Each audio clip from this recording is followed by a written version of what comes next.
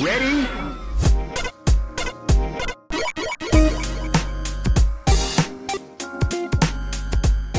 Hello and welcome to Rhythm and Pixels, a video game music podcast. This is episode 29-8, and we are your hosts. My name is Rob Nichols. And I'm not sure what episode this is. 29-8, right? I'm just messing. Oh, okay. You were confused too. I'm like, honestly, I never track. I learned what episode is when you go, this is a such and such episode. Per day, you go.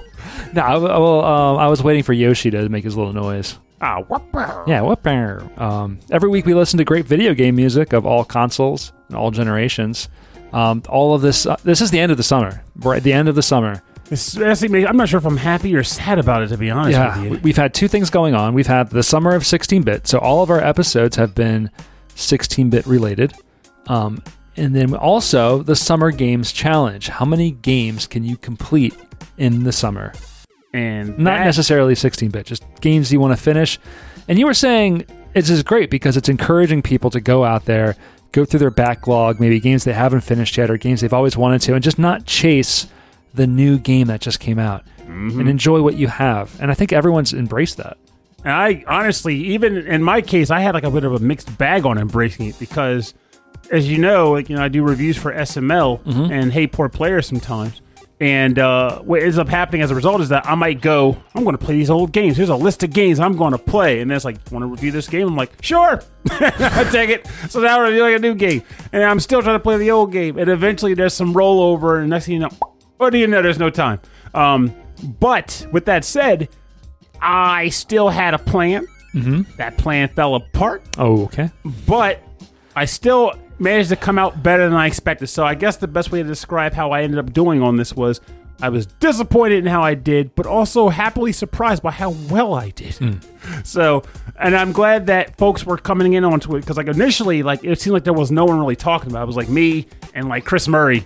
And then Mike Myers got like way into it with the classic gaming, which is really fun to see. He knocked out Midnight Resistance, which is a game I haven't seen anyone else play before besides me. That's super. Oh, an amazing soundtrack on that game. Yes, it is. Super cool. Super cool. And who else was getting in that thing, man? Rage Cage. Rage Cage. I love that. You can call me Rage, and you can call me Cage. I love that. But like Rage Cage was into it. Game Fan 44 got into it. Mabry got into it. Yeah. Like people were getting down, and I love to see it. Like I know I'm not the best at keeping up with all the chatter and stuff, but I can honestly say that when I would see like people in the chat, that group being like, I just beat this list of games. I'm like, oh my God, you beat the game. This is great. Tell me, did you think of it? What'd you think of it? And believe it or not, an unexpected love popped up from two different people. The game Forger. Apparently I mentioned it like maybe 10 episodes or so ago. And I know at least one of them started playing it specifically because of the mentioning on the show. I'm not sure if the other person did too, but I thought it was cool to hear people like, yeah, I started playing Forger. This game is crack. I'm like, I know it's crack. Like, it's a clicker. Like, I know it's a clicker. Like, I didn't even expect it to be one. But by the time I realized it was too late. I was hooked. And it works. But, oh, no, I really get a kick out of it. Because, I mean, I was going to say this to the end of the episode, but it's worth stating it now. We do a show about video game music, and that's fantastic. I love VGM. It's probably one of the biggest aspects of like my general life, like as far as like entertainment and like what I like to gush about or whatever. But we can't forget, and I feel like in a lot of ways within this community, we do forget that video game music is composed for video games. And the video game experience is a large part of what makes the video game track what it actually is. Like, it's one thing to say, if I were to come on here and go, here's this track from this game or whatever, you know, and people's like, this sounds good, you know? But it's another thing if I say, this is a track from this game.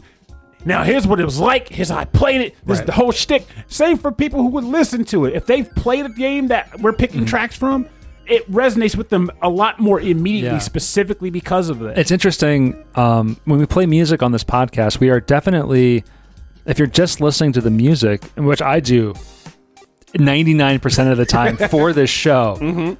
And so, like, no shade to anybody out there who's just enjoying the music for what it is, especially during the 16-bit era in the 90s and the early 2000s, because It was just composed in a different way. But like we're disassociating the media, the gameplay element from the music. And you're right, the music was composed. Like it's like you can enjoy a soundtrack to the movie on its own. Yes, but it was written in the context of drama and action and comedy and all these other elements, these visual elements that are going on. The game music is the same way. Music I chose is a little different today. Uh-oh. Also, I should clarify, but hold that thought. Okay. I also want to state that even though I said what I said, I'm in the same boat as Rob is, in the sense that there's no disparity for folks who just listen to music. Oh, as sure, music. sure, yeah. I mean, I'm in the same boat, because when you lay it on the table, we don't have enough time in the friggin' world to play a fraction of the games that are rolling out now, so let alone much in the past. in the library of the history of games itself that are amazing. I'm just never going to get through or have that shared history, that shared nostalgia of that history with everybody else. And as a result, that shouldn't mean that that music has to languish back into with games that we don't have time for. Yeah. You know, but it's just a matter of saying, if you can, do. But if you can't, just jam. It's all great. So I do listen to a lot of just straight music for the show, where I'm like, okay, we're doing this topic, we're getting into this, and I feel a little bit behind you. And so when we do topics of like the anime topics, I was like, great, this is perfect, because I'm just going to listen to soundtracks, and it's not, you're going to be like, oh, I remember this game, I played this game. you look through your brain, so it's like we're finally on the same footing. Yes. Okay, so we're going to listen to music from games you've completed in the summer. But that's where it's going to get interesting, because originally it was going to be games that we completed this summer. Well, my challenge was, I think, so many, and then it changed to just finishing Persona 5 in the summer of 2021. It's keep in mind for those listening, he was already halfway through when it started. Months ago, I've realized this isn't going to happen. So I need to finish Persona 5 before 2022. And I am going to talk about, I'm starting this episode, it's even numbered episode. I'm going to talk about the games that I did play. And a lot of these I did finish, but for some reason I didn't count. Because what I fell in love with was the Capcom Arcade Stadium that came out on the PS4. So you were knocking a bunch of those games out. I mean, if I wasn't knocking them out completely, I was playing the heck out of them. And this is some classic arcade Capcom music, so we're getting into some like super jazzy, proggy, like fake synthesizer guitar. This is some really good music. So that's what I'm getting into. So I'm going to talk about this stuff. Okay. I like that idea, because I've been, this whole time building up to this, I've been like, what is Rob going to choose tracks? Because originally I was like, he's going to pick tracks. He's going to beat Persona 5 maybe. I was thinking and about it'll be it. all Persona 5. But then you didn't finish that. So I was like, what is he going to do today? I mean, I feel like I've already done that. And I was like, I was going to play around with, maybe I'll just play games that I intended to play or games that I've been wanting to. But I feel like I've already done that in the past. So these are games that I've actually played when in my mind I should have been playing Persona 5. That feels like work. So I'm like, no, I'm just going to play Tetris again. Screw all that. I'm going to play Tetris and then DDR. Here. All right, so my first track is going to come from the game Powered Gear Strategic Variant Armor Equipment. This is a Japanese-only arcade game. And what a name. Yeah. I think it's Japanese only. It had a spin-off fighting game using like the similar sprites and stuff. It's really cool. Giant mecha robots in a... it wasn't Technomancer, was it? No, it wasn't. Okay. No, it was definitely not Technomancer, because that wasn't on the... Because the fighting game is included in the thing. Oh, okay. I just never got into it. I was just having fun with the beat 'em up, so I was like, this is awesome.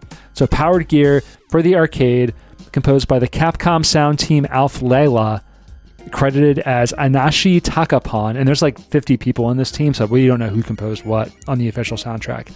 We're going to listen to the track Starry Ocean.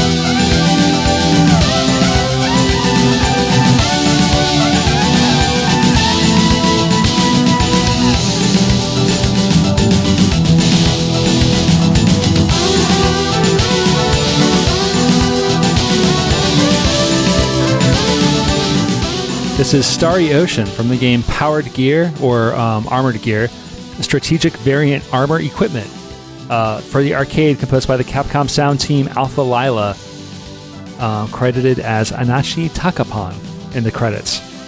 This is a banger, man. This game is crazy. So you think of beat 'em ups as like big hulking people, and you mash the button to do combos and knock people out. But this one is big, giant robots, and they're all very, very different.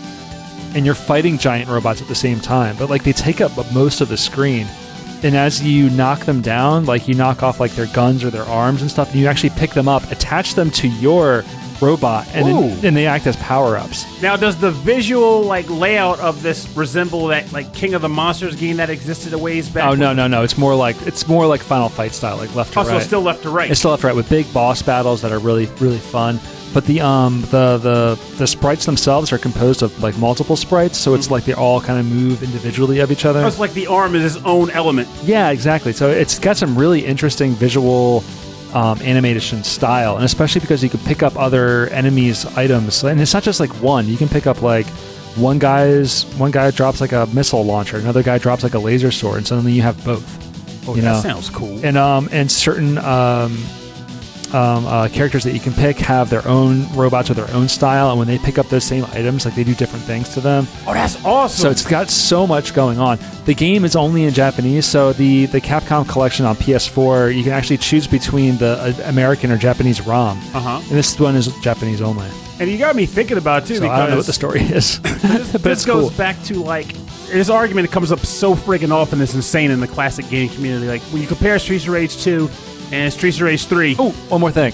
As you play, you earn experience points. And this would happen in the arcade, and then you can buy extra moves that actually use like the parts you find, or joystick inputs. Joystick inputs. Oh, see, these are the things I'm talking about. It's like so cool. It's so cool. I feel like over the years, beat 'em ups needed more innovation. What you described is very much what I would consider innovations in beat 'em ups. Yeah. Streets of Rage 3, I felt, was very innovative in like beat 'em ups compared to like previous ones up to that point. So it always blows me away when people are like, Streets of Rage 2 is the better one, which if I ask them to explain it and they go, the music, I'm like, I get that, people love music, but gameplay wise, no freaking contest. And one of the reasonings is kind of like what you described, in that you had the experience system, which in its own weird way, it's weird because in Streets of Rage 3, if you had the 6-button controller, it didn't matter. But in the 3-button controller, you had experience points because you get like 50,000 points without dying, and you get like a star, which is basic experience. Yeah. Which gives you some new moves you can play with. And like you described how the guns, you could pick them up and attach them, and different robots use them in different ways. Streets of Rage 3 did that with weapons too. If you found a weapon, certain people had a special type of dash attack or a certain type of special charge attack that other characters didn't have. Like, that's the kind of stuff that I'm like, I want to see that in my beat 'em up. So it's not just like Turtles in Time, where it's like all the turtles are pretty much the same. And I say this as a guy that loves Turtles in Time. I love Final Fight. I love all those games. You know this. But yeah, the innovation seemed to stop for a long time. Now, Carlos, I'm working on a game with Carlos and Cameron Childs, and we're it's a beat 'em up style game, and we're talking about like taking some of the best elements of some other games that we've enjoyed. And Carlos has told me a lot about Streets of Rage 4, which I haven't gotten into. Hammock too. Hammock loves playing this game, but the gameplay is so refined where they just find it like a joy to like go through the combos, because everything can be canceled into other moves and canceled into jumps. And I feel like that's an innovation that I feel like is just taking what's already there, which already was very basic, and elevating it just a little bit more. I need to play more of that game. I started Streets of Rage 4 when it was on Game Pass, and I played through like stage 3 or 2, whatever the police station was. And then I was like, don't keep going, because I've got the Switch version coming from Limited Run Games, and I'll get back to it when it shows up. And then I totally forgot it existed because life happened. That would have been when I almost bought. I almost bought instead of actually the Capcom collection. But I was like, I got really into the idea of playing all the old shooters, and then I found these beat 'em ups. Now, I think the one thing that really kept this game from like appealing to me right away, and I think probably to a wider audience, is that there's no recognizable character. All the robots are like our generic robot. They're like, well, they're interesting. They're very unique, but they're not. There's no face. There's no Guy. There's no Cody. There's no So, like, how would Billy you- and Jimmy Lee. It's just giant robots. Well, with that in mind, how would you compare them to, say, the robots in Virtual On? So the Virtual On robots are human, like almost humanoid, right? Mm-hmm. These are not. These are like giant shapes with feet. Like literally like an Armor Core game where Yeah. it's just like robot model QCX. Yes, exactly. It's a lot like that. So, Oh, yeah, I can totally see So it that could now. totally benefit with that. And there's still like little cutscenes in the characters. You see their heads at the bottom, like talking. But like if they were front and center, it would be a different story. But Or if they at least showed the pilot. yeah, it showed the pilot throughout the whole thing. So I feel like that kind of held it back a little bit, but it was so innovative. And I think, I'm not sure if this came before The Punisher or Alien vs. Predator, because both of those beat 'em up games had joystick inputs as well. So I got to ask This might now, be earlier than that. as the first of the games that you were able to play, and actually completed, if I'm remembering correctly, you played through the entire game on the collection. How does it measure up? Was it a solid hit? Was it a Oh, it's a okay hit. Oh, good. I don't have to go to the other options. It's fun. It's so much fun. Yes. Yeah, I like this one a lot. It's very different, and I think if you like beat 'em ups and you want to play something different, this is a good one to get into. And I feel like I should just say this now. I even think though, so. I think so. Like, it'll probably come up by the end of the episode, but I think it's worth saying now, too, just because the first game you pick hits that note. And that a lot of the games we were all picking when this whole thing started, we're going to make it our big list of games we're going to knock out in the summer. They were all these, like, 40 to 60-hour epic RPGs. And I'm a victim of that. I'm guilty of that, too. I mean, I have a whole list of games I didn't do that I intended to. Yeah. No, They're all like that. No, these games are going to be in like an hour, like in the evening. You're just going to play through it and be like, that was fun. Maybe I'll try it again. Or maybe not. And there's 100% nothing wrong with that. In fact, Yeah. I feel like a lot of mine, well, not a lot of mine, but a couple of mine actually felt like they hit that note, like one night epics, or like maybe at the most 10 hours, which means it can be done in like 2 weekends or something. But like there's nothing wrong with knocking out some short hits to get that love experience and be like, time to move on. Well, And also, this era of Capcom music is pretty awesome. oh, this So, is a gem. Like the fact that you claim this is like the weakest of your choices, Yeah. leaves me anticipating what you've got coming. I don't up. think I recorded that, but yeah. Of all the ones, like I like this one a lot, but I chose some ones I'm really into. So, all right. So I'm curious what you're going to be sharing with the class. Okay, well, Share with the class. Well, the first one, for folks who know me in like Facebook world, or in, I think you even mentioned it in the Discord group, this should be no surprise because I wanted that money. I'll put context on it later. Okay. Right. The track is titled Battle 1, and this is from the game Shining Force, The Legacy of Great Intention. And this is from the Sega Genesis, composed by Masahiko Yoshimura.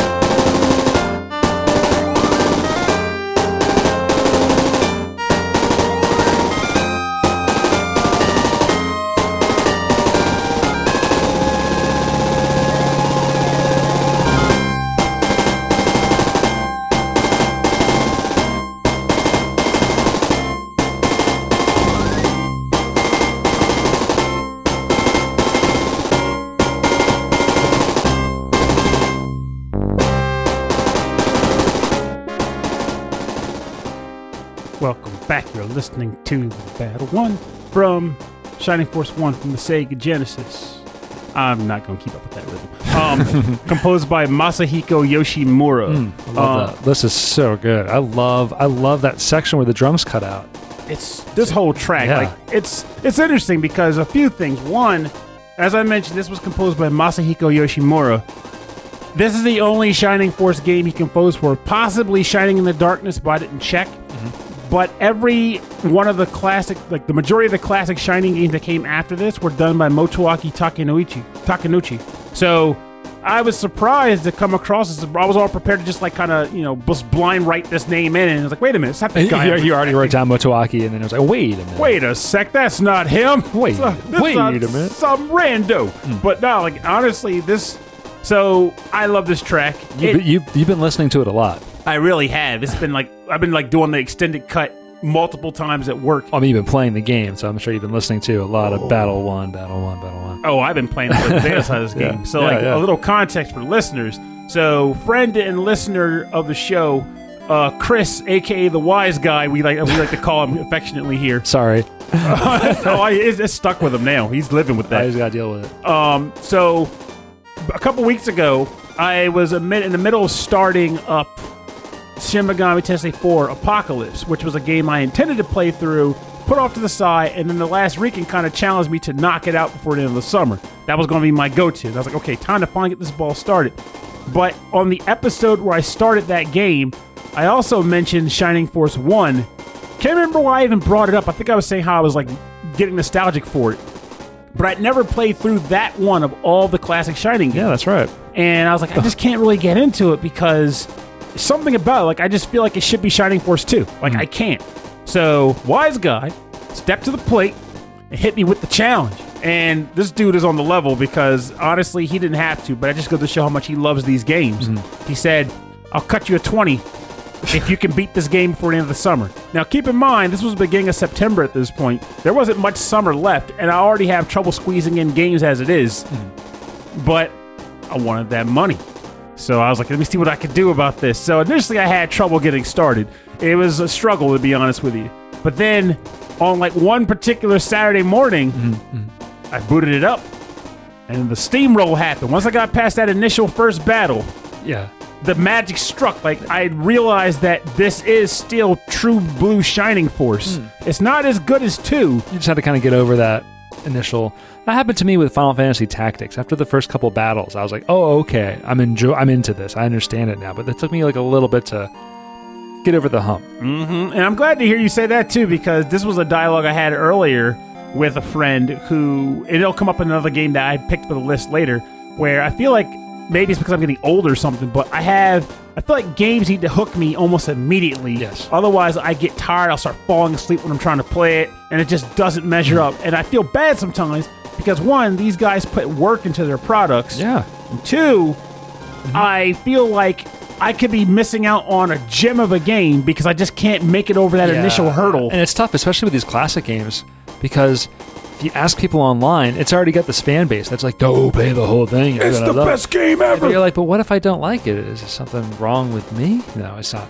But I forgot where I was going with this. But yeah, the fan bases are going to cloud your judgment, maybe.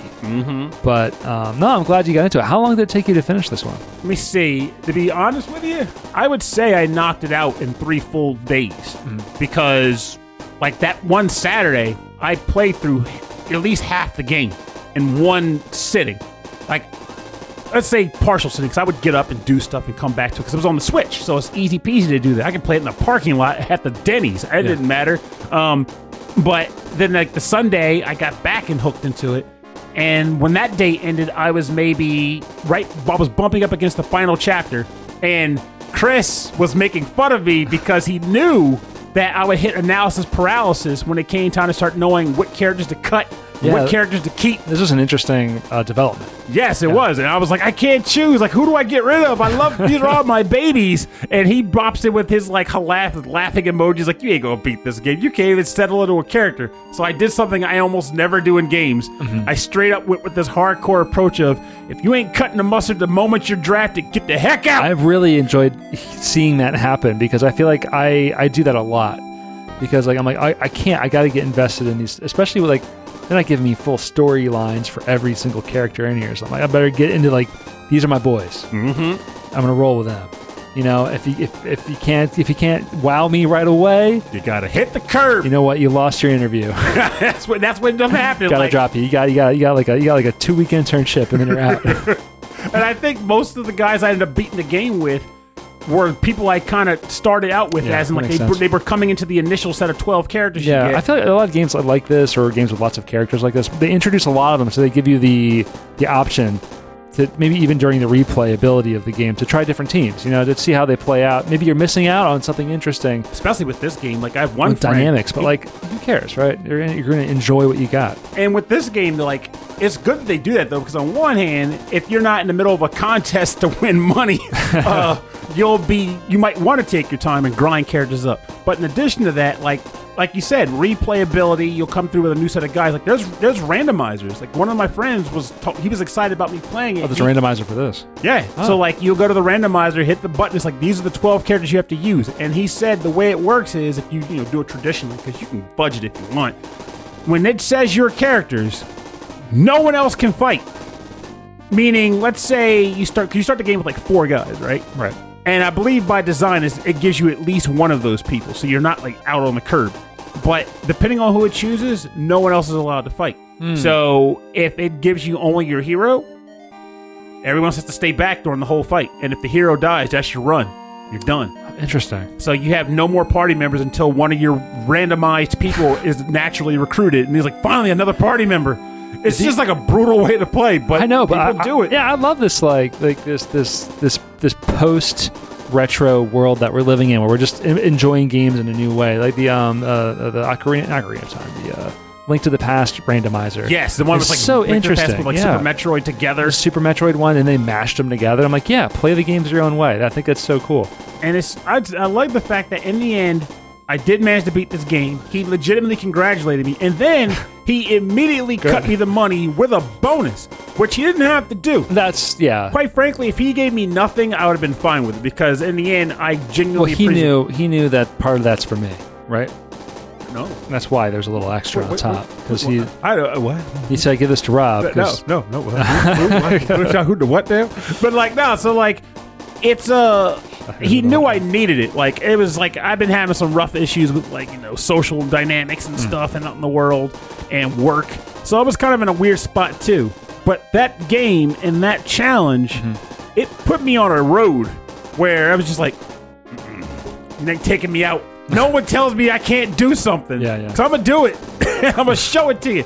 Because let's be honest, if he said do this, and it was within a window of time where like I just naturally knew like it's not my fault. It's just literally there's no way you can do this in this window of time. I would have just vetoed it. It's like I'm not doing this challenge. It's part of the social aspect of the gaming that you really enjoy. I understand that. So like in the end, it was worth it. I love this. I genuinely love this game now. It is officially a part of the Shining Force lexicon of games I like. In fact, it's part of your Shining family. Oh, you. Yeah. But I will say, at least the second game, I bet you'd even probably like it. That was my phone, I think, here. Oh, okay. I was just wondering if I brought mine. I think it's the other end. Because, like... I started playing the second one. I think it was the second one. It's really simple. Like, that's why I think it would click for you. Like, yeah. And when I say simple, I mean that there's not a ton of, like, customization to get hung up on. It's literally your guys can level up, and they'll learn stuff. That must have been the one I was playing on the phone. There was some phone releases for them, so it's possible. But, like... It's something so just genuinely charming yet simplistic about these Shining Force games.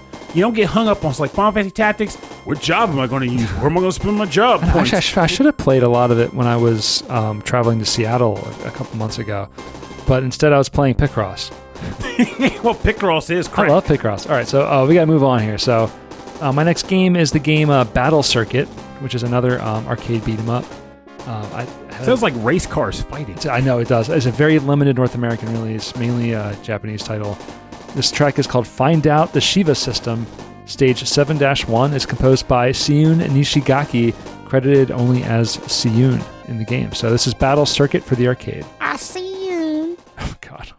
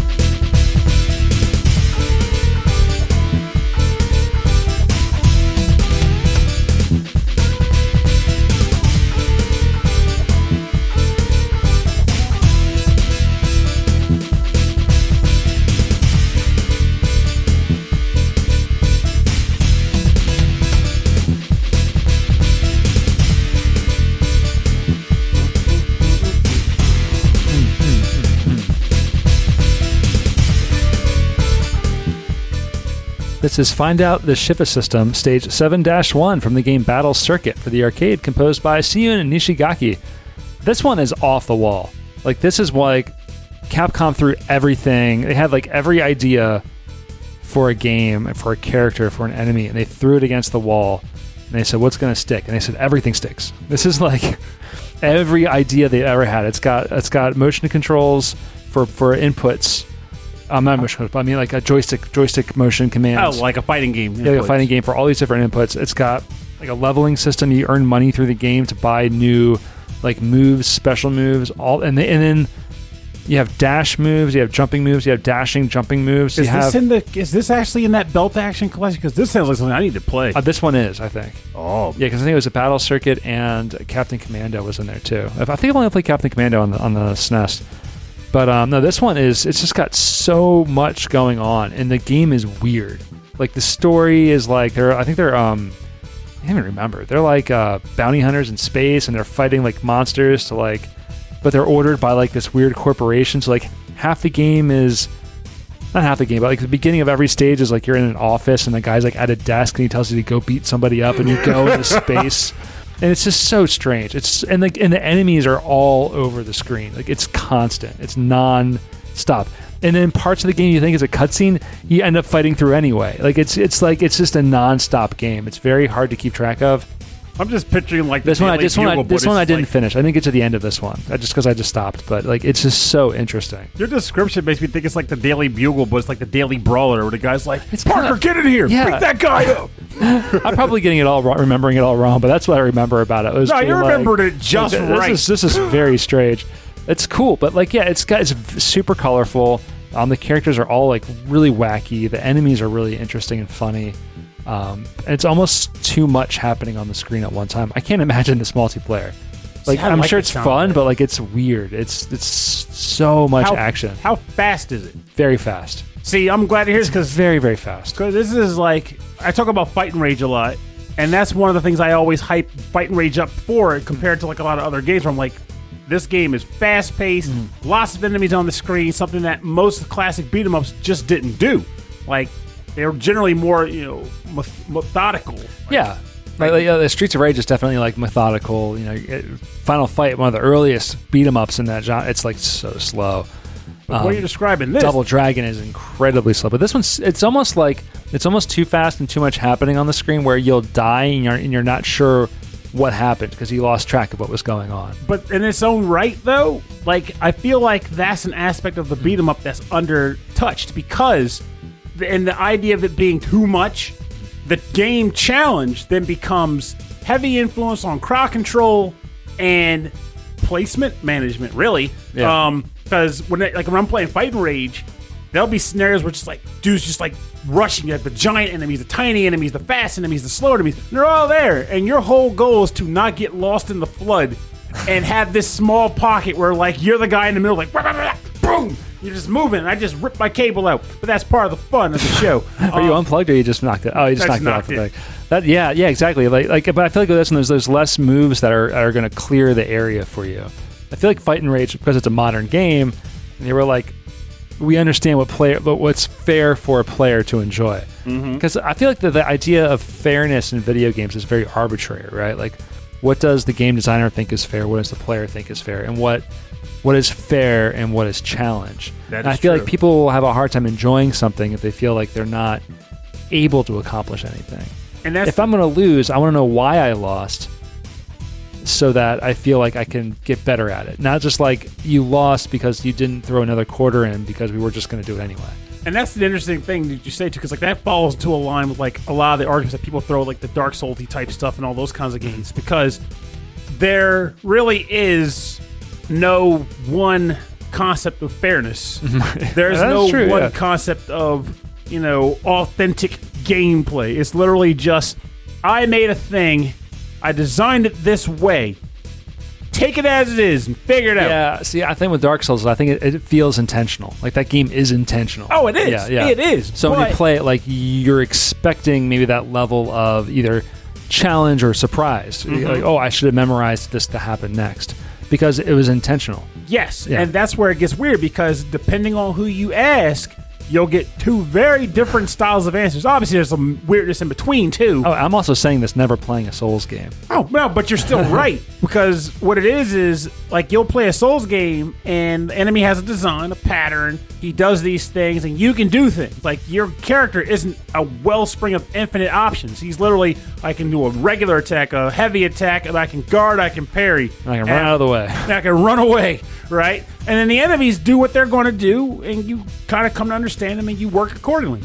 If you die, you go back to the bonfire or whatever. And some people will go, okay, I flubbed there. I let myself get caught in a movement while the guy was swinging. I couldn't block. He killed me. Next time I'll play better. And you'll just keep doing it until you get it right. Other folks will go, that's BS. It's unfair. I was swinging. I should have been able to stop swinging, but I couldn't, and he killed me. This is so unfair. Yeah, but like you knew the animation was going to continue. Yeah. So I feel like that is an intention of the design. You know, you kind of. It's almost like you bought the ticket, take the ride. Take the ride. And, and that's where like a lot of like some of my dialogue comes in when I talk about a lot of these games. Where I'm like, at the end of the day, I mean, you can always play something new, but what's fair to one won't be fair to the next, and vice versa. Oh, it's so true. Like this battle circuit, I really want to try it now because I think you'll enjoy it because it's so bizarre. I think it's in that one collection you've got. I might start it up tonight. All right, so what's your next track then? All right, so this next track is going to come from a game that I did not even expect to like. It came through on review as a game I originally was going to buy, but then didn't. Then the review came. Played the whole darn game by the end of the summer, and it is officially probably my favorite OST of the year. Oh, flat out. And no one on this that's listening to this show will probably ever play it. It's called World's End Club. And the track is titled as Final Battle. And it's composed by Jun Fukuda.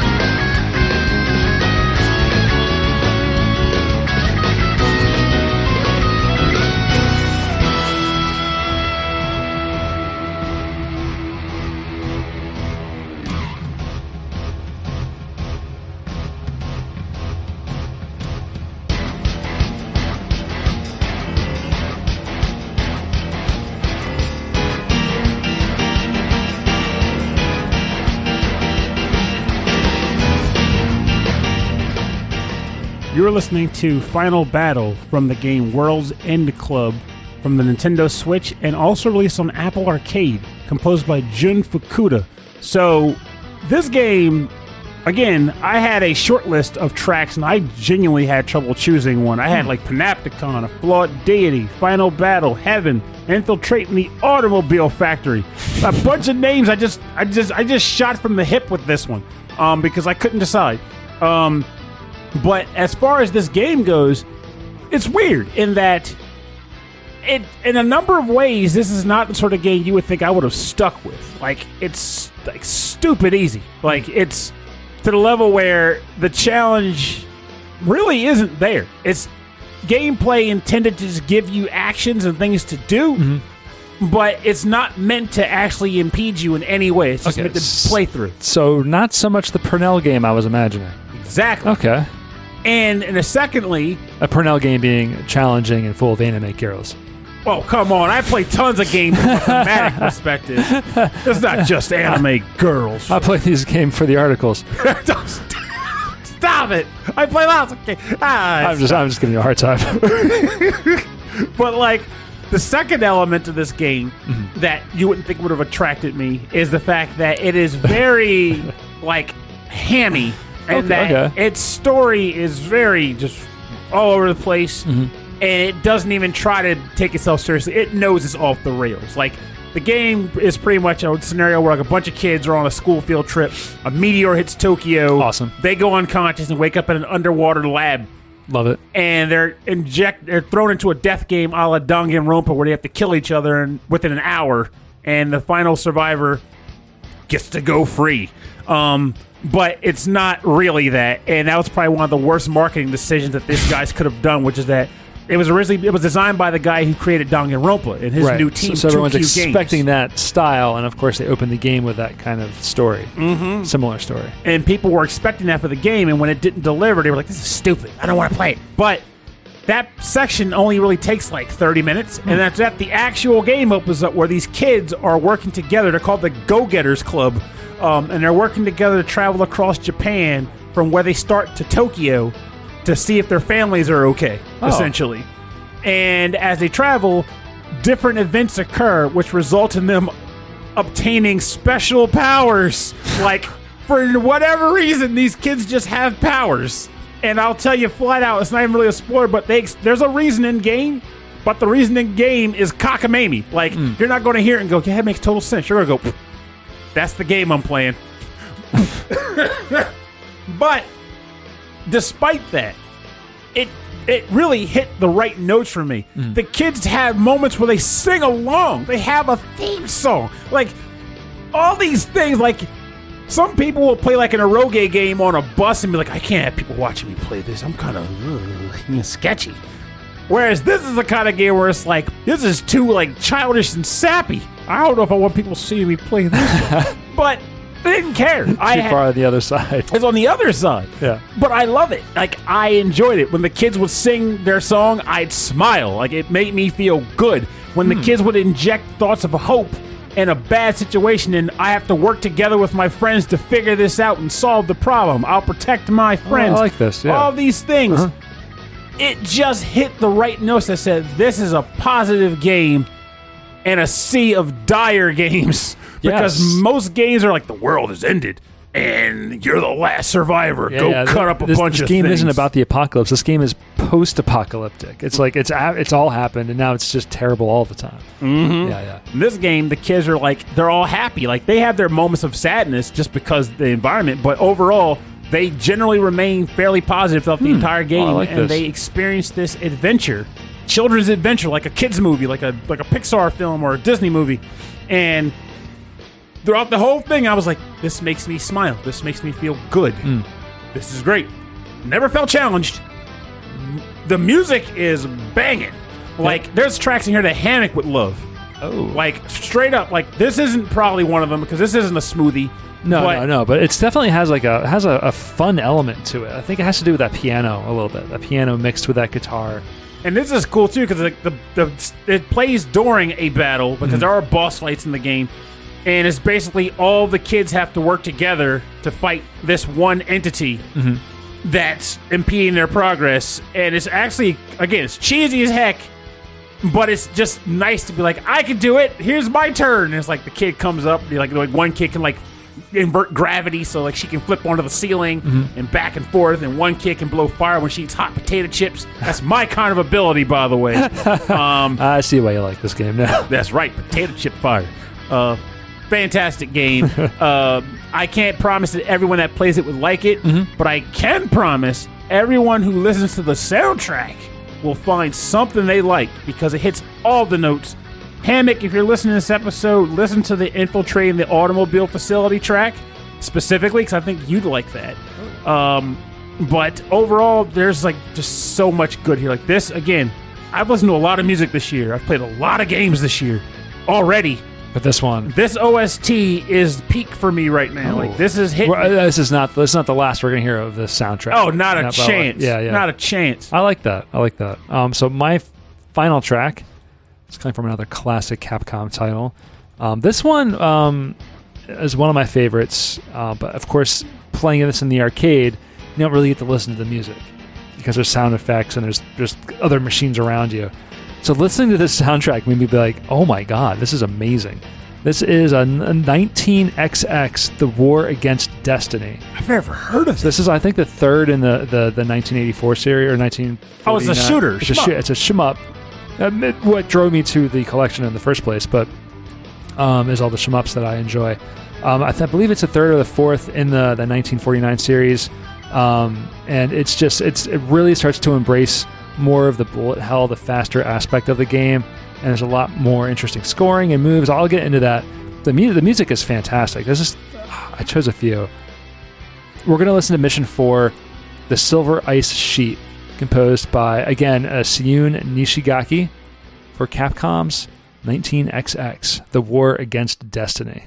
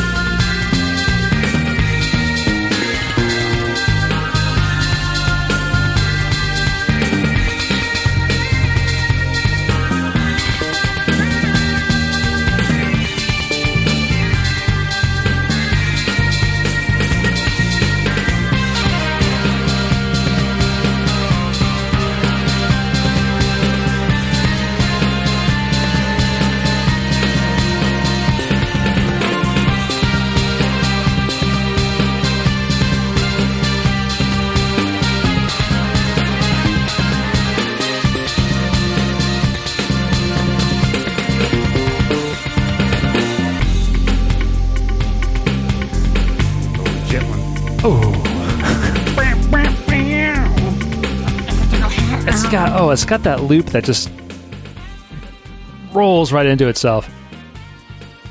This is Mission 4, the Silver Ice Sheet from 19XX, The War Against Destiny for the arcade, composed by Seiyun Nishigaki.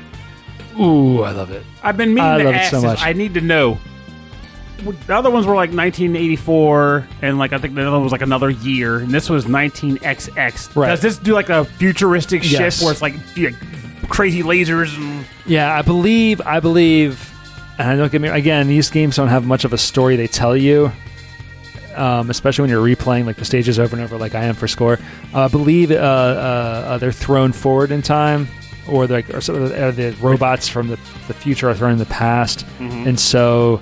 The enemy, which I believe is maybe the Germans in this case. I don't know. Ooh, the Germans. Well, I mean, like, it's always weird when you're playing these World War II themed games as a Japanese warplane. So it's like, what side are you on?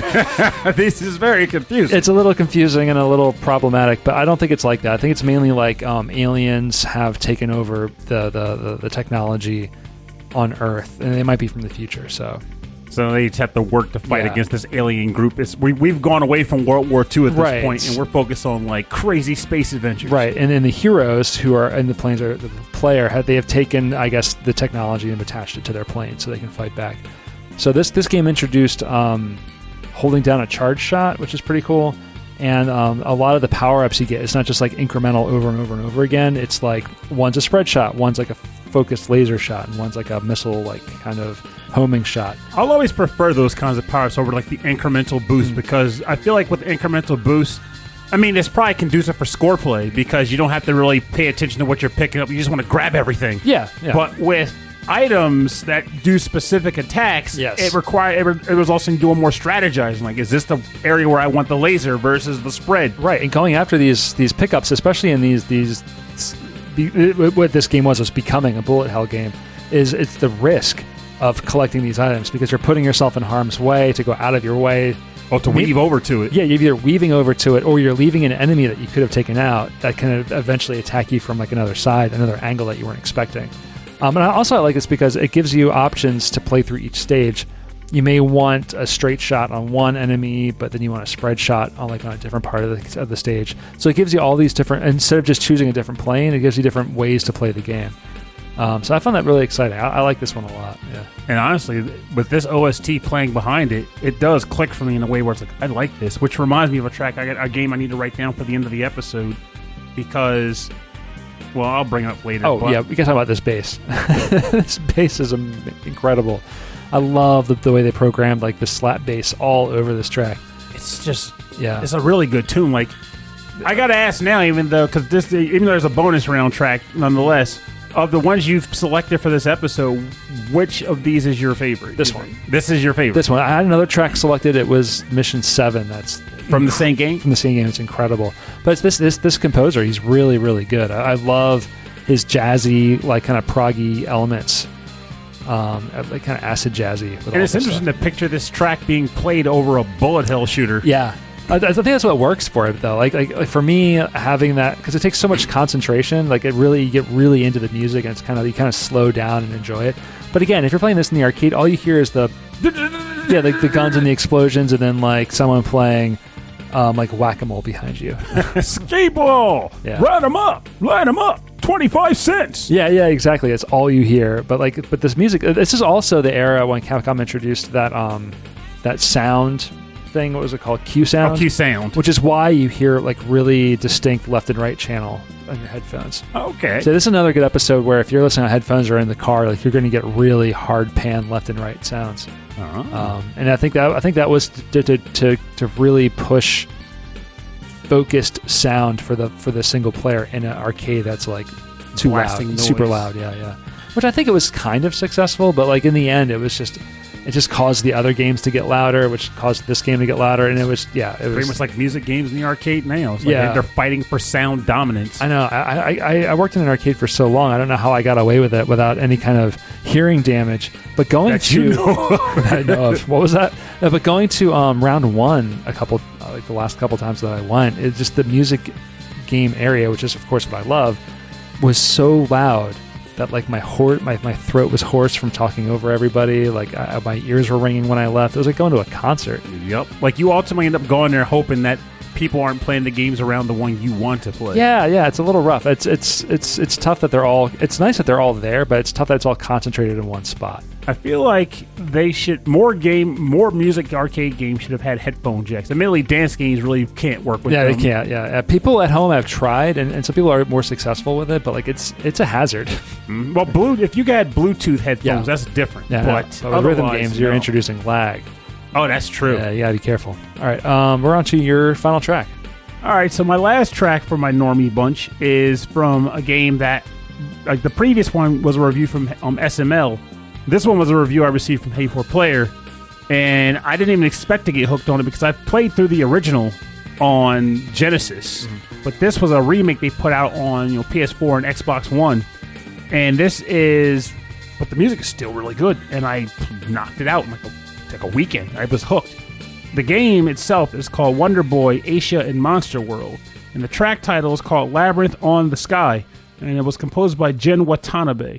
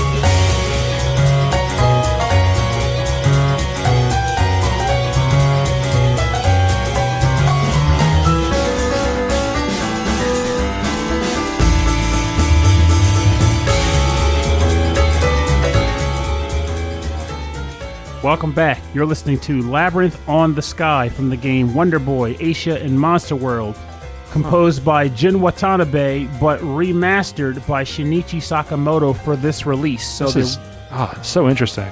this track is cracked to me. So Wonder Boy, Asia, and Monster World is a remake of Monster World 4. It was like Monster World 4, Wonder Boy 3, some stupid numbering thing. It's dumb. Just know that. But the game was heralded as like a lost Genesis gem back in the day. Oh. Like, to put it in perspective, way back when we worked at the old mail at the real estate place, I actually imported the Wonder Boy collection for the PlayStation 2 specifically to play an untranslated version of the original version of this game. And I loved it despite being unable to read any of it.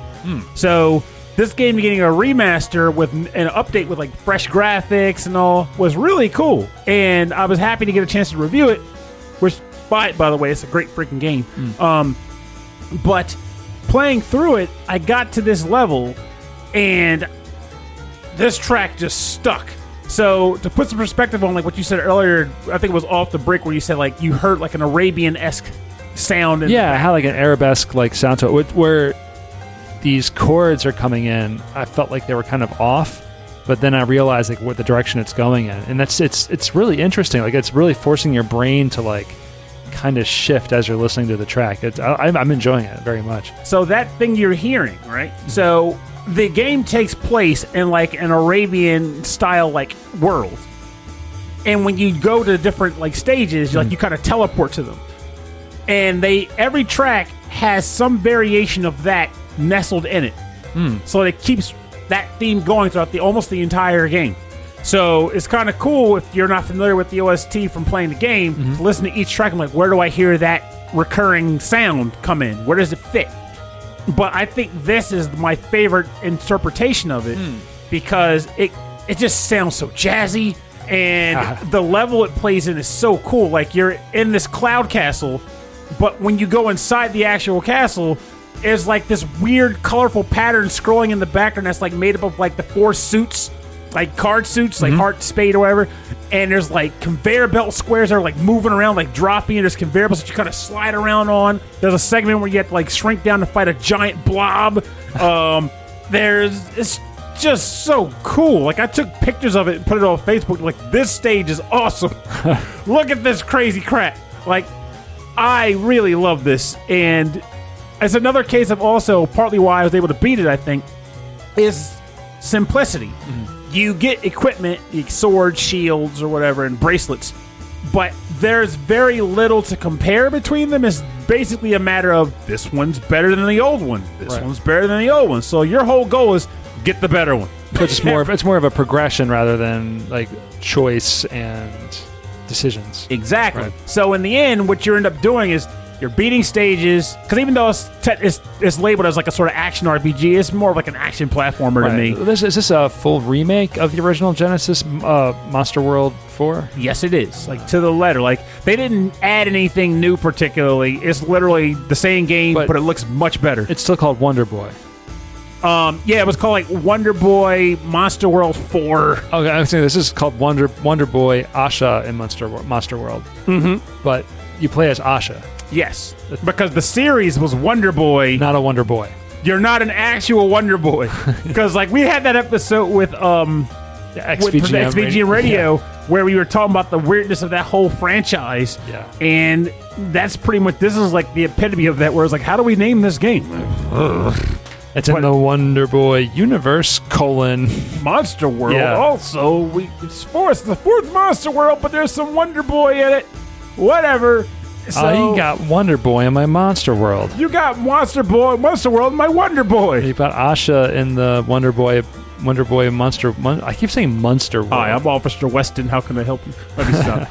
But like but the game is irrefutably good. Like, it's just a fun, simple game to play. There's a lot of charm in it. I feel like it gets a little absurd when the main character only says like Pepe, but that's the name of the giant floaty monster that you kind of hang out with for platforming. Well, this is also a recreation of a classic. So there's going to be like, some classic elements, you know. Oh yeah, that's Lemon probably Lemonade. because before she had no voice, but they gave her one in this, but she just says that a lot. Yeah. But in the end, it sure as heck didn't hurt a great game, and I ripped it apart. Like, I got all the little collectible items, Oh, cool. which is funny because it doesn't really do much. I think it unlocked like a sound test or You something. were just enjoying it. I was enjoying it that much that I wanted to collect all the drops. And Well, if you unlock the sound test, then you can listen to this again. or I can just go to the stage and play through it again, which is why I have a save file still there for that purpose. I see you are also a man of fine tastes. You better believe. Save states to get to the music. That's right. You bet your sweet bip. All right, so I'm going to turn this track down, and we're going to get into the part of the show we call the bonus round. Bonus round. And the bonus round is where we play covers and remixes and arrangements on our theme. And we didn't give a proper bonus round in our last episode because we were doing anime titles. Admittedly, from my perspective, at least on this one, it almost still won't be, but it'll be close. Yeah, mine's a little different too. So mine is actually the theme to the Capcom Arcade Stadium. So as soon as you turn it on, like there's a whole like little music video it plays, and then like there's theme song plays too. And it's like the theme song to playing arcade games. I don't know how to explain it. Like, gotta play a game It's kind of like that. in the arcade. It's kind of like that. And Put your because quarters in and sign them up. It's time to go. It's going to jam time. you're joking, but it's a lot like that. It's a really fun song. It's called A Brand New Day.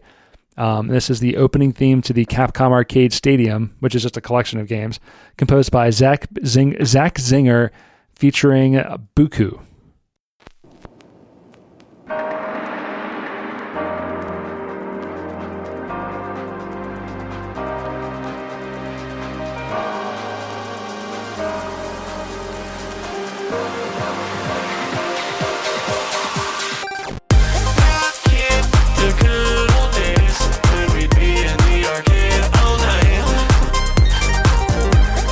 Playing our favorite games till the sun riding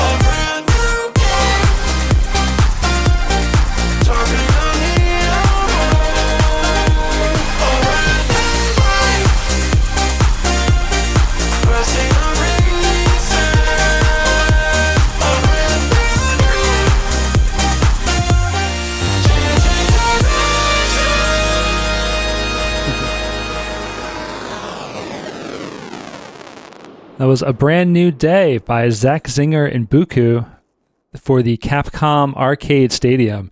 That song is way better than it needed to be. It's good. And like way more like you start the game up. You don't even get through that first verse. And you're like, okay, start, and you're already playing. You're like, I'm hooked.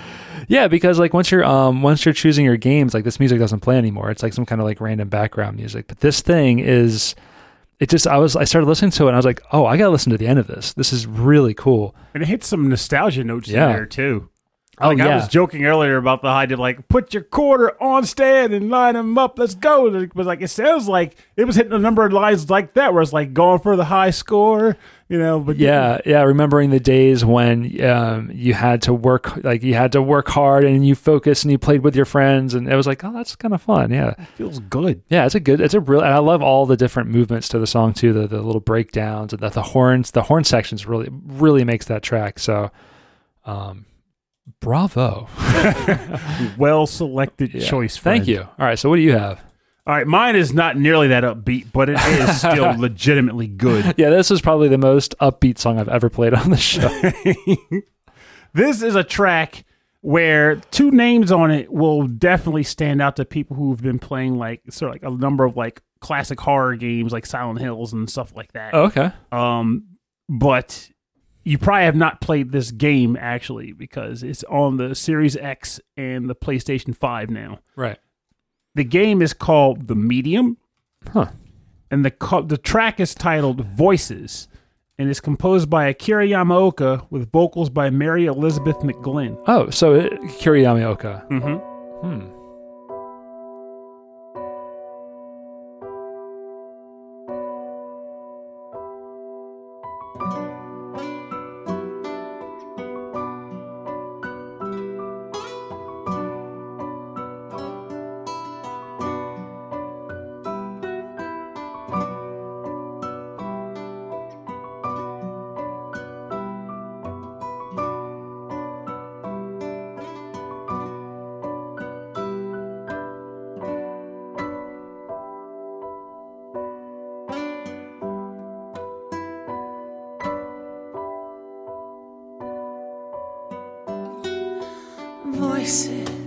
Voices deep inside me keep calling, they're calling. Voices deep within me, they tease me. Why can't I break free? Voices all around me whisper to me, someone make them go away. Voices walk beside me, hide behind me. Please make them go away. Someday I'll find my own way. Won't look back on all this pain and sorrow. Some way there'll be a new day, and the road before me I will follow. Voices in my head echo all that's left unsaid from the dead. They said, keep ringing in my head, and these voices in my soul know that I'm not in control. Let me go, let go. No one ever has to know.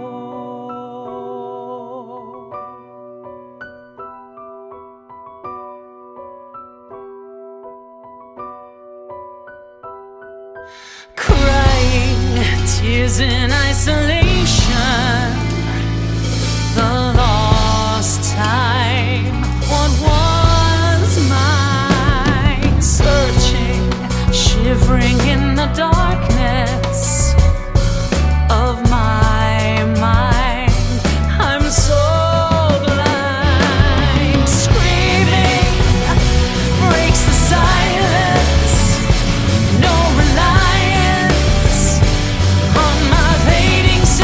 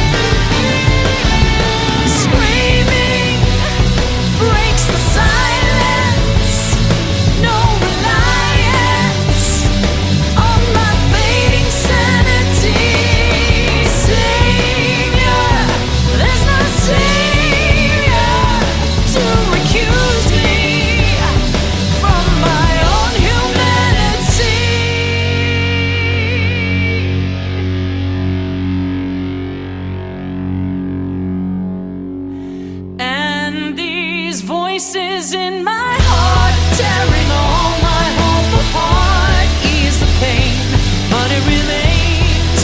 I'm lost on where to start, and these voices in my soul know that I'm not in control. Let me go, let go. No one ever has to know. Let me go.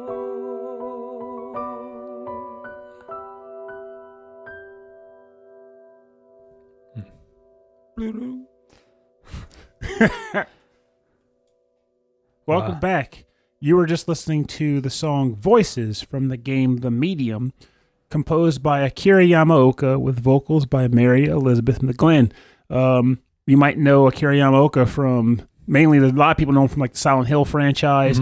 He composed a number of tracks for like some of the Konami music game franchises.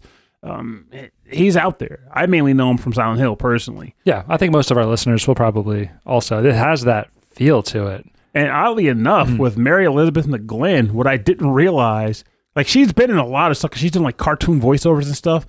But what I didn't peg her for until I heard the voice and read it, she voiced, this is for like old school anime head, she voiced the English dub version of the Queen of the Bugram from an old anime I watched called El Hazard, the Magnificent El World. Hazard, yeah. And the moment I heard that, I was like, hearing the vocals to this song, I'm like, that's totally the Queen of the Bugram. I can hear it. That is so weird. Oh wow, that was amazing. It's so dark too. It was just like not super hopeful, but you wouldn't imagine that from Not from this game. Anyway. No. And it's interesting because it goes back to a discussion I've had. I brought it up earlier in the show, but this is the game I was referring to where I originally got it for review. I was interested in the game initially, but I didn't have an Xbox Series S or X or whatever, so I didn't have access to it. But with the PS5 release, I was like, I can finally try it. And when I started it, I fell asleep on 2 separate occasions during the beginning of the game. Mostly because, I start games late at night. I'm already tired. So trying to get rolling on a slow intro, I was like, done. Yeah, right. So originally I was prepared to be like, this game is just dumb. I'm not going to like it. But I got over the hump of just the intro sequence where, the character learns that she needs to go to this resort because the secrets to her past are there. That's how a lot of games like to get you into a narrative. They give the character amnesia and they say someone got the answers or whatever. But you get there, and then the hook starts to happen when you realize she can go between like the human world and the spirit world, and she's unlike every other person. Mainly, she's a medium, so she has a bridge between the two. So you're interacting with both simultaneously. Ooh. And like this story develops of like this family of mediums and like this sequence of events that occur, and it takes place actually in like overseas, like in like I want to say like Sweden or something, which means that it takes place in a scenario of like World War II, like where like there's like characters who were like had to like escape the Germans and all this stuff. So it's like a lot of games we're used to playing that have like real world context. They usually exist like in like modern day America or modern day Japan, and it's like they're based off of histories that we're all familiar with and we've dealt with a lot. But this game, they were like hitting some notes. We're like, wow, I haven't heard a game touched on this. Like there was a sequence where like one of the characters was traumatized because he was best friends with a Jewish girl who got given up to the Nazis and all this stuff. And I'm like, I don't really experience this in games. And this is really like, it's eye-opening. It's really cool how they wrote it and how the characters interact and how you learn about what events took place between all these people. Wow. And I was in. Like, it's another case of one of those games where I don't know who would like it if I'm like, you should play this game. Because I already had one person hit me with it earlier. Where it was like, I tried to play this game and I just didn't like it. It was just not good. And I'm like, but they were bored at the beginning of it, like I mentioned earlier. And you're like saying, stick with it. I'm like, stick with it. But this person's like, nah, I'm just not feeling it. I'm like, oh, well, that's all you. But the game deserves more credit than it's so-so. It's more than so-so. This is a good game. Wow. But this song at the end, like, a lot of times you'll play through a game and you'll get to the end sequence and you'll watch the ending and the credits will come up and you're like, okay, I'll walk away, let it play until like the special bonus scene shows up or whatever. But when she started singing, I was like, let me go sit back down. Yeah. I want to listen to this. Sometimes the endings of games like just really hit you and you're like, you just like in the ending sequence or the ending song, I'm sure this too, the way it sounds. But it's just like it feels like this is how you're finishing the game. Mm-hmm. Yeah, it takes I feel like the Marvel movies that are like, okay, you'll sit through the credits because there's going to be an extra little goodie for you at the end. But like some like really good movies, sometimes it ends on a song or ends on a note that you just want to sit and watch the credits just to process everything that you've done or everything that you've seen. I think a lot of times, a large part, like I think a lot of movies don't quite hit the same note for closers too. Is they pretty much rarely, if ever, use original compositions for the conclusion. It's usually like some licensed track that they slapped on there. Like, I've heard Joan Jett a million times. I don't even listen to her at the ending of a movie, you know. But in the case of like a lot of games, like game tracks like this, you never heard this track before. They compose it solely to be listened to right now. So now you're like, well, this is hooking me. It's got hitting all the notes, but now I got to consume it. I have to sit down and take it all in. I can't go make a sandwich while this is happening. I got to actually pay attention. No, this one you definitely got to pay attention to. But if you want to pay attention to the artists and where to find them, go to rhythmandpixels.com. We'll have links to where you can find all of this wonderful music.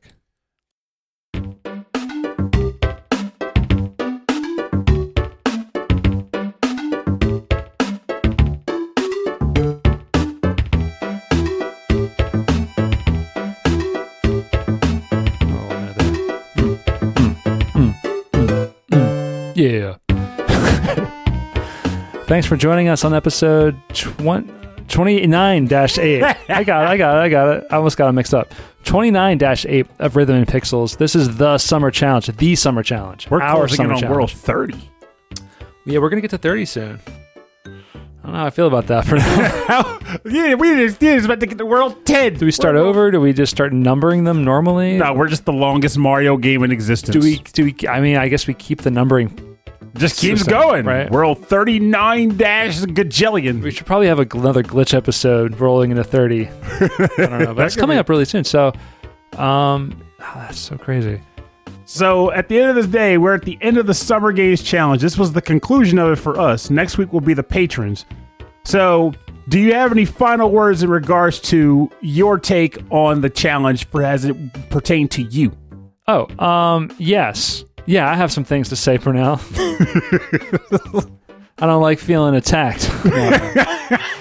No. I want people to come away with this thinking that, you know, we don't often make time for ourselves to enjoy that time. Sometimes every moment I feel like it has to be productive or it has to be something for the betterment of yourself or for your family, for something else. And I think this challenge for a lot of people is all about enjoying your time again. Mm-hmm. I hope. I did not. Which is why you diverted. I enjoyed my time in other ways, but so I just diverted and I just got into some classic arcade games. Yeah.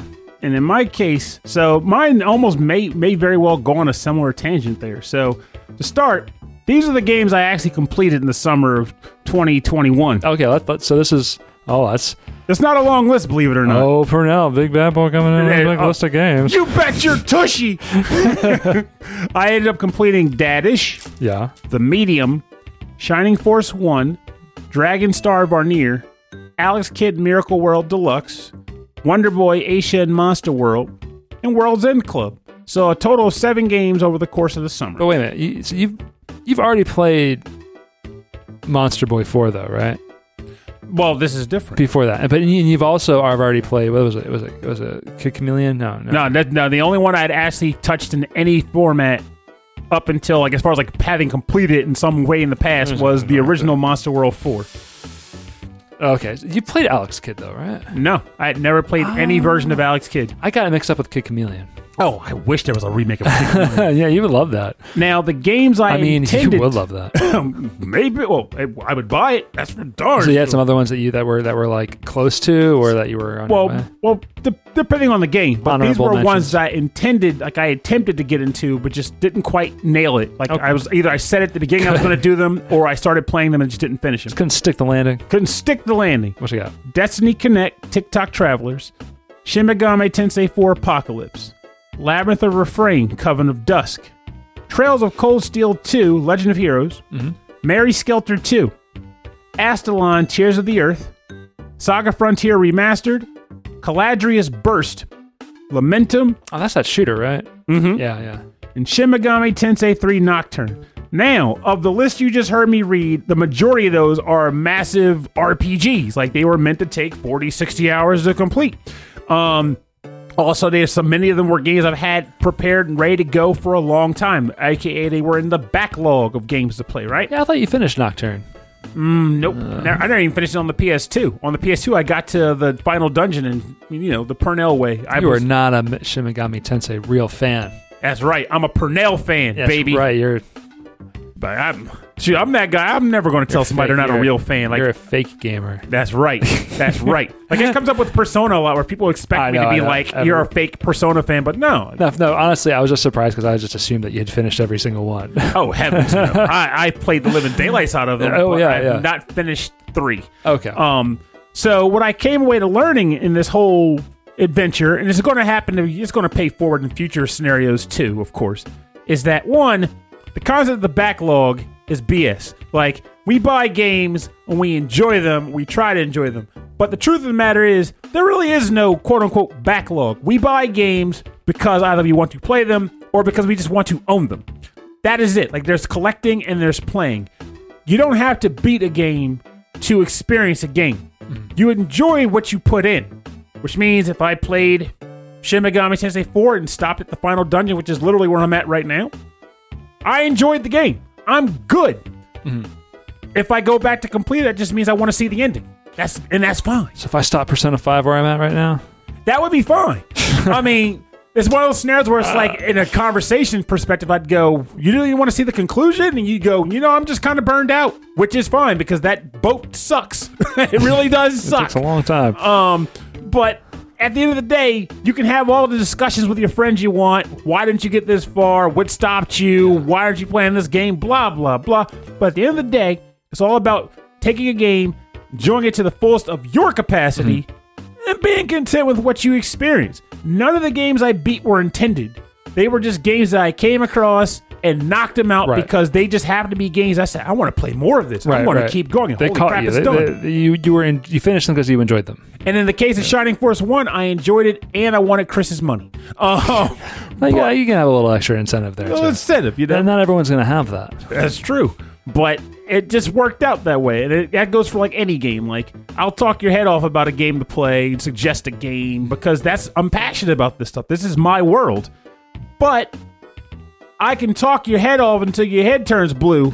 But if you opt to not play it, or you just didn't like it or something and you wanted to move on, everybody's different. And everyone's going to find enjoyment in different ways. You might play a game and go, I'd rather go play disc golf. Do it! Do it. Do it! Do it because that's going to make you happy. Yes. Yeah, exactly.